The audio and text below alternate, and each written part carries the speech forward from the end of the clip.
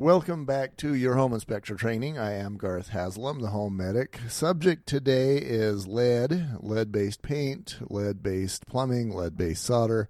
We're going to cover all of that, get you up to speed. Of course, no matter where you live within the United States, you're going to have clients that expect you to be up to speed on this. We're going to get you there. We're going to get you most of the way there. But again, and as always, what I'm training you on should be considered to be a kindergarten level training, and you're always going to want to do your own research. Make sure you're up to speed on conditions inside your own area. So the first thing you'll see as you start doing your research, if you go to the government website, state, federal, EPA, etc., they call lead a serious health hazard. And I consider those interesting words because I guess it's up to all of us to decide what the definition of serious means. Now, somebody like EPA, at least in other aspects that I have more personally dealt with, they will say radon, for example, will be the cause or the contributor to so many deaths per 100,000. Or they'll say, so many deaths per community, and then they assume the community is 100,000. So they don't use language like this for lead because it doesn't necessarily cause death. What it does, in the training that I got a bazillion years ago, I'm going to say it was back in the 90s, was that it inhibits brain development in unborns and newborns.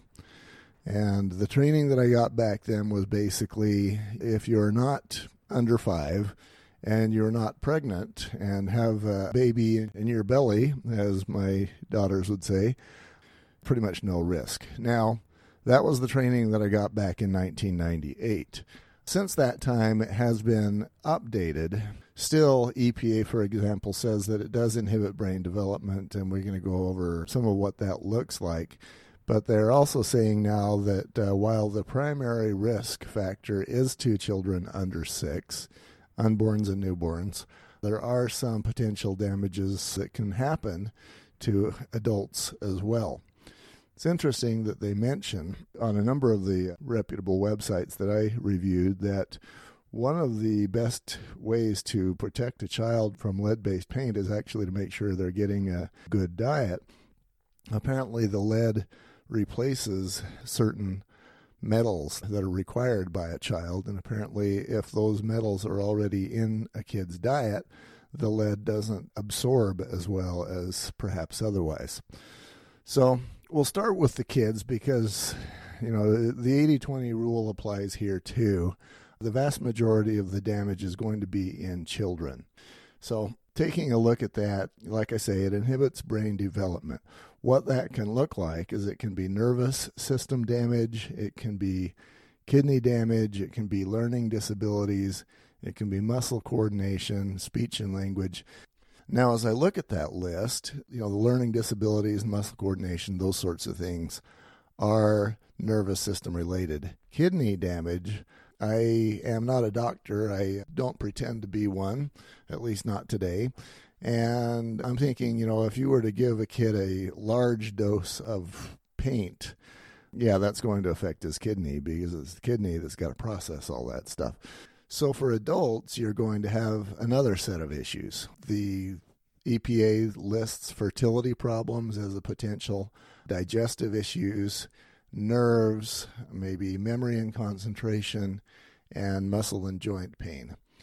So how they come up with those, again, I'm not a doctor. You're going to have to just take that list yourself. I can't explain what, why, and how. But, again, you can imagine some of these. If your system is loaded up with lead, maybe the fertility problems come naturally. Similarly, if you've got a belly full of paint, I can only imagine there would be digestive issues, etc. The rest of these, they kind of look like the same sort of brain issues. In any case, every website lists the adults as a also ran, where the primary risk is associated with unborns and newborn children. Lead-based paint was used prior to 1978. It was actually the better paint to use. The lead made the stuff a better sort of a material. You'll often find lead-based paint even in some of the better homes. Now, my experience is you're going around the property looking for, among other things, lead-based paint, is that you're most likely to find a problem where there's exterior paint. Maybe it's peeling, maybe it's being sprayed by the sprinklers, maybe it's just been there for a billion years. And almost always, it's been a number of years since we were in 1978. You might not have even survived 1978. You, unlike me, may not be old enough to remember 1978. So you can imagine that if there was lead-based paint that was painted onto the exterior of a home, it's probably been covered at least once and probably multiple times with newer paint. As long as that paint remains in good condition, you've got a nice seal. So again, we've got the health risk to primarily unborns and newborns. So EPA lists as the pathways into the body, they say there's 3 ways to get it in. One would be dust in the lungs, and that's going to happen, for example, maybe you're out there sandblasting this paint to get it off of the exterior. Maybe, I don't know anybody who actually sandblasts paint, but it could happen. Another would be lead-based paint in the food, which again, I'm thinking the likelihood of this, and the concentration, the volume, not likely. The third and the most common and the one that makes sense to me is you've got children that are eating dirt, and the dirt has paint that has settled into the soil and it's just sitting there. You got a child that goes out and physically eats that dirt. Obviously, if you got a child ingesting a whole bunch of dirt, there's more to be concerned about than just lead-based paint. I know in my own personal list of stories, I have some girls, and one of my daughters used to actually go out when she was, I'm going to say about 2-ish, and when my back was turned, she would just shovel the dirt into her mouth. She knew that I disapproved of her doing so, so she'd wait, and then she'd just eat just as much dirt as she could. And then it became up to me to try and dig the dirt out of her mouth and also to clean up the dirt out of the other end that made it into and through her system. Very gritty diapers, you can only imagine. So you do have children that eat dirt. It happens. And when that happens, and if that dirt that my daughter was eating had some lead in it, then it might have explained some things. But let's just say that, that is the primary pathway in to the body. And at that point, the soil and the lead-based paint that's in there is going to be what causes the problems, the brain development. So now I think I've painted a picture for you that identifies how lead can potentially get into somebody's system and get in there. So if you are the inspector and you're going around the perimeter of a home and the paint looks great, obviously there's no paint chips that are lying in the soil. Usually, of course, unless somebody's got a very active garden there, if paint chips and falls into the soil, it's going to lay there for years. You're still going to notice those paint chips sitting there, and that would be a tip-off. As the inspector, the only thing you can test is the outer layer. Sometimes you can actually peel a layer off or just take a layer that is peeling and exposed, and using a test strip of your own, you can test the outside of that paint chip, you can test the inside, and if there's any number of layers in between, usually you can get a hairline crack that you can test there too. If you want to get those lead test strips, they're available on the internet, or you can contact me about how to get those. So that is how you as the home inspector can do lead testing. What you do not want to do, one of the primary rules associated with home inspection is that you do not change the house. What a lead-based paint professional tester is going to do after he has received permission to do so is he's going to mark off a square area, and he's going to score that area and use tools to remove the paint. You are not going to do that because you do not change the house in any way. You leave it as you found it, and helping yourself to chunks of their house and their paint is not okay and may end up being a career ender for you. You can either refer that out or you can get yourself certified and learn how to do that, and then do what you need to do only after you receive clear direction and approval from the people who own the home. Again, what you can do is you can go looking for paint chips that are loose or that are on the ground, and you can test those, and that's a fairly simple thing to do. How to sample. Again, there's two ways. There's the home inspector way, and then there's the lead remediation professional way. The home inspector way, get those chips, you can test them with the little sample kits. I've found those do a pretty good job. As the remediator, and I'm not going to spend a lot of time on this because I'm not training remediators, but you're going to make sure that you use a screw top centrifuge. What you don't use is a Ziploc baggie, because stuff can fall out of the baggie and then you've got theoretical contamination. They create an outline, they score that outline, they use a cutting tool to remove the paint inside the outline, and they send it to the lab. Now, the difference between just finding a chip and doing what I just described is, let's say that you have 6 layers of paint on some part of the exterior, and let's say that one of those layers, maybe 3 deep, is actually the lead-based paint. If this sample is tested front and back, and let's assume for a moment that there's not any hairline cracks that allow you to test the innards, you may not be able to identify the lead-based paint that way. By contrast, if you do the more involved system, then you're testing the entire paint chip. Obviously, if you do have 6 paint layers, and maybe layer number 3 is contaminated, it could still fall onto the soil. It could still be eaten by a child, and at that point it could still damage the child's brain development. So I think I've painted a pathway there. Again, dust in the lungs can get into the system, dust in the food, and then eating dirt. So the first 2 are about dust. And, the next question that may come to your mind is, what causes the dust? Obviously paint that is in good condition is not going to just provide a continuous flow of dust into the house. So what does cause the dust? That may be, like I say, the primary thing that comes to mind for me is if you've got remediators in the area and they're doing a crappy job, maybe they're sandblasting and causing a lot of dust, some of that can get into the house. Other than that, I don't see a lot of pathways for dust in any volume to get into the house. One of the places that you can and probably should test if you are doing lead testing inside the house would be blinds and shutters, because dust is going to land on those and stay. So that will be one of the areas that has the greatest level of contamination. Okay, again, I am not training you on how to become a lead remediator. I'm training you on how to become a home inspector, inspecting for lead. So there is more to be learned on the subject. You'll have to get that on your own. Okay, inspection points. You're looking primarily on the exterior of the house, and this is why. Peeling paint generally only happens on the outside. Inside, peeling paint, not likely. I just don't see it, at least in the areas that I inspect. I have seen one home where I tested a painted foundation in an unfinished basement, and that paint was actually lead-based paint.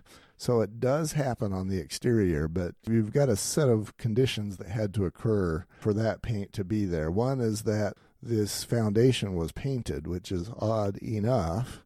It had to have been painted prior to 1978, and then it had to have been not repainted since 1978, and then it has to have been not finished since 1978.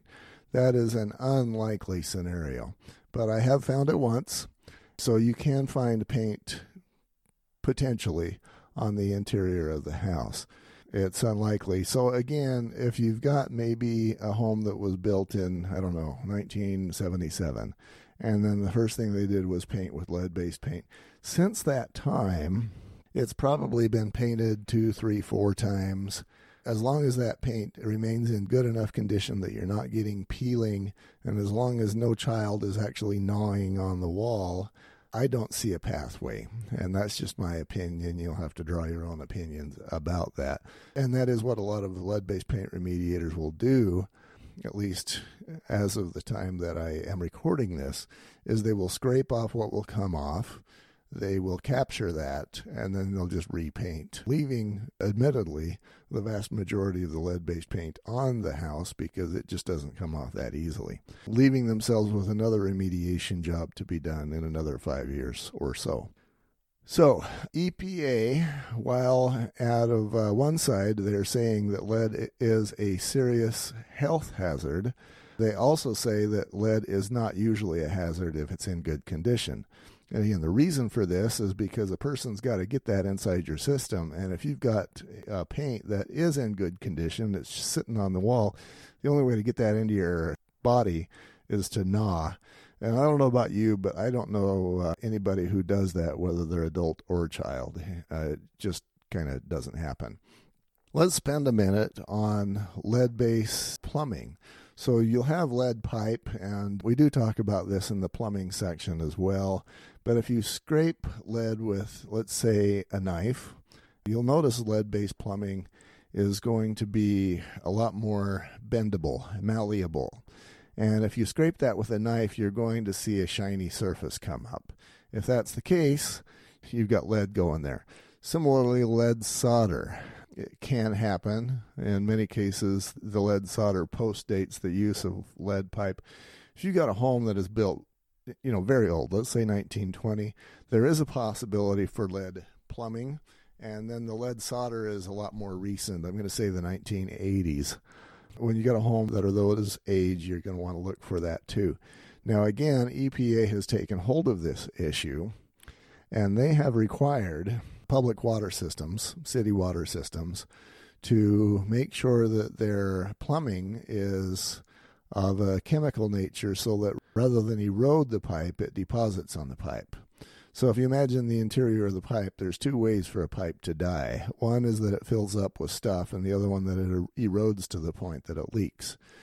So EPA, because of lead, did not want any erosion of lead plumbing or lead solder to get into the water, so they've actually required that the chemistry be changed so that you get deposition on the interior of the pipes.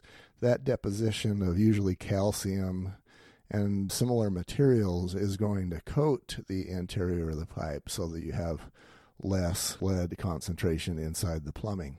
You can only imagine that if there is erosion of plumbing, at some point in time, the erosion will get to the point that the pipe is completely eroded, you've got a leak, and then you've got that drama, and then the pipe gets replaced. So the further and further away we get from 1910, 1920, 1930, the less likelihood there is of you and I as home inspectors seeing lead plumbing. Okay, there is your training on lead in paint, in plumbing, etc. You can use that information to look and be intelligent on lead-related issues.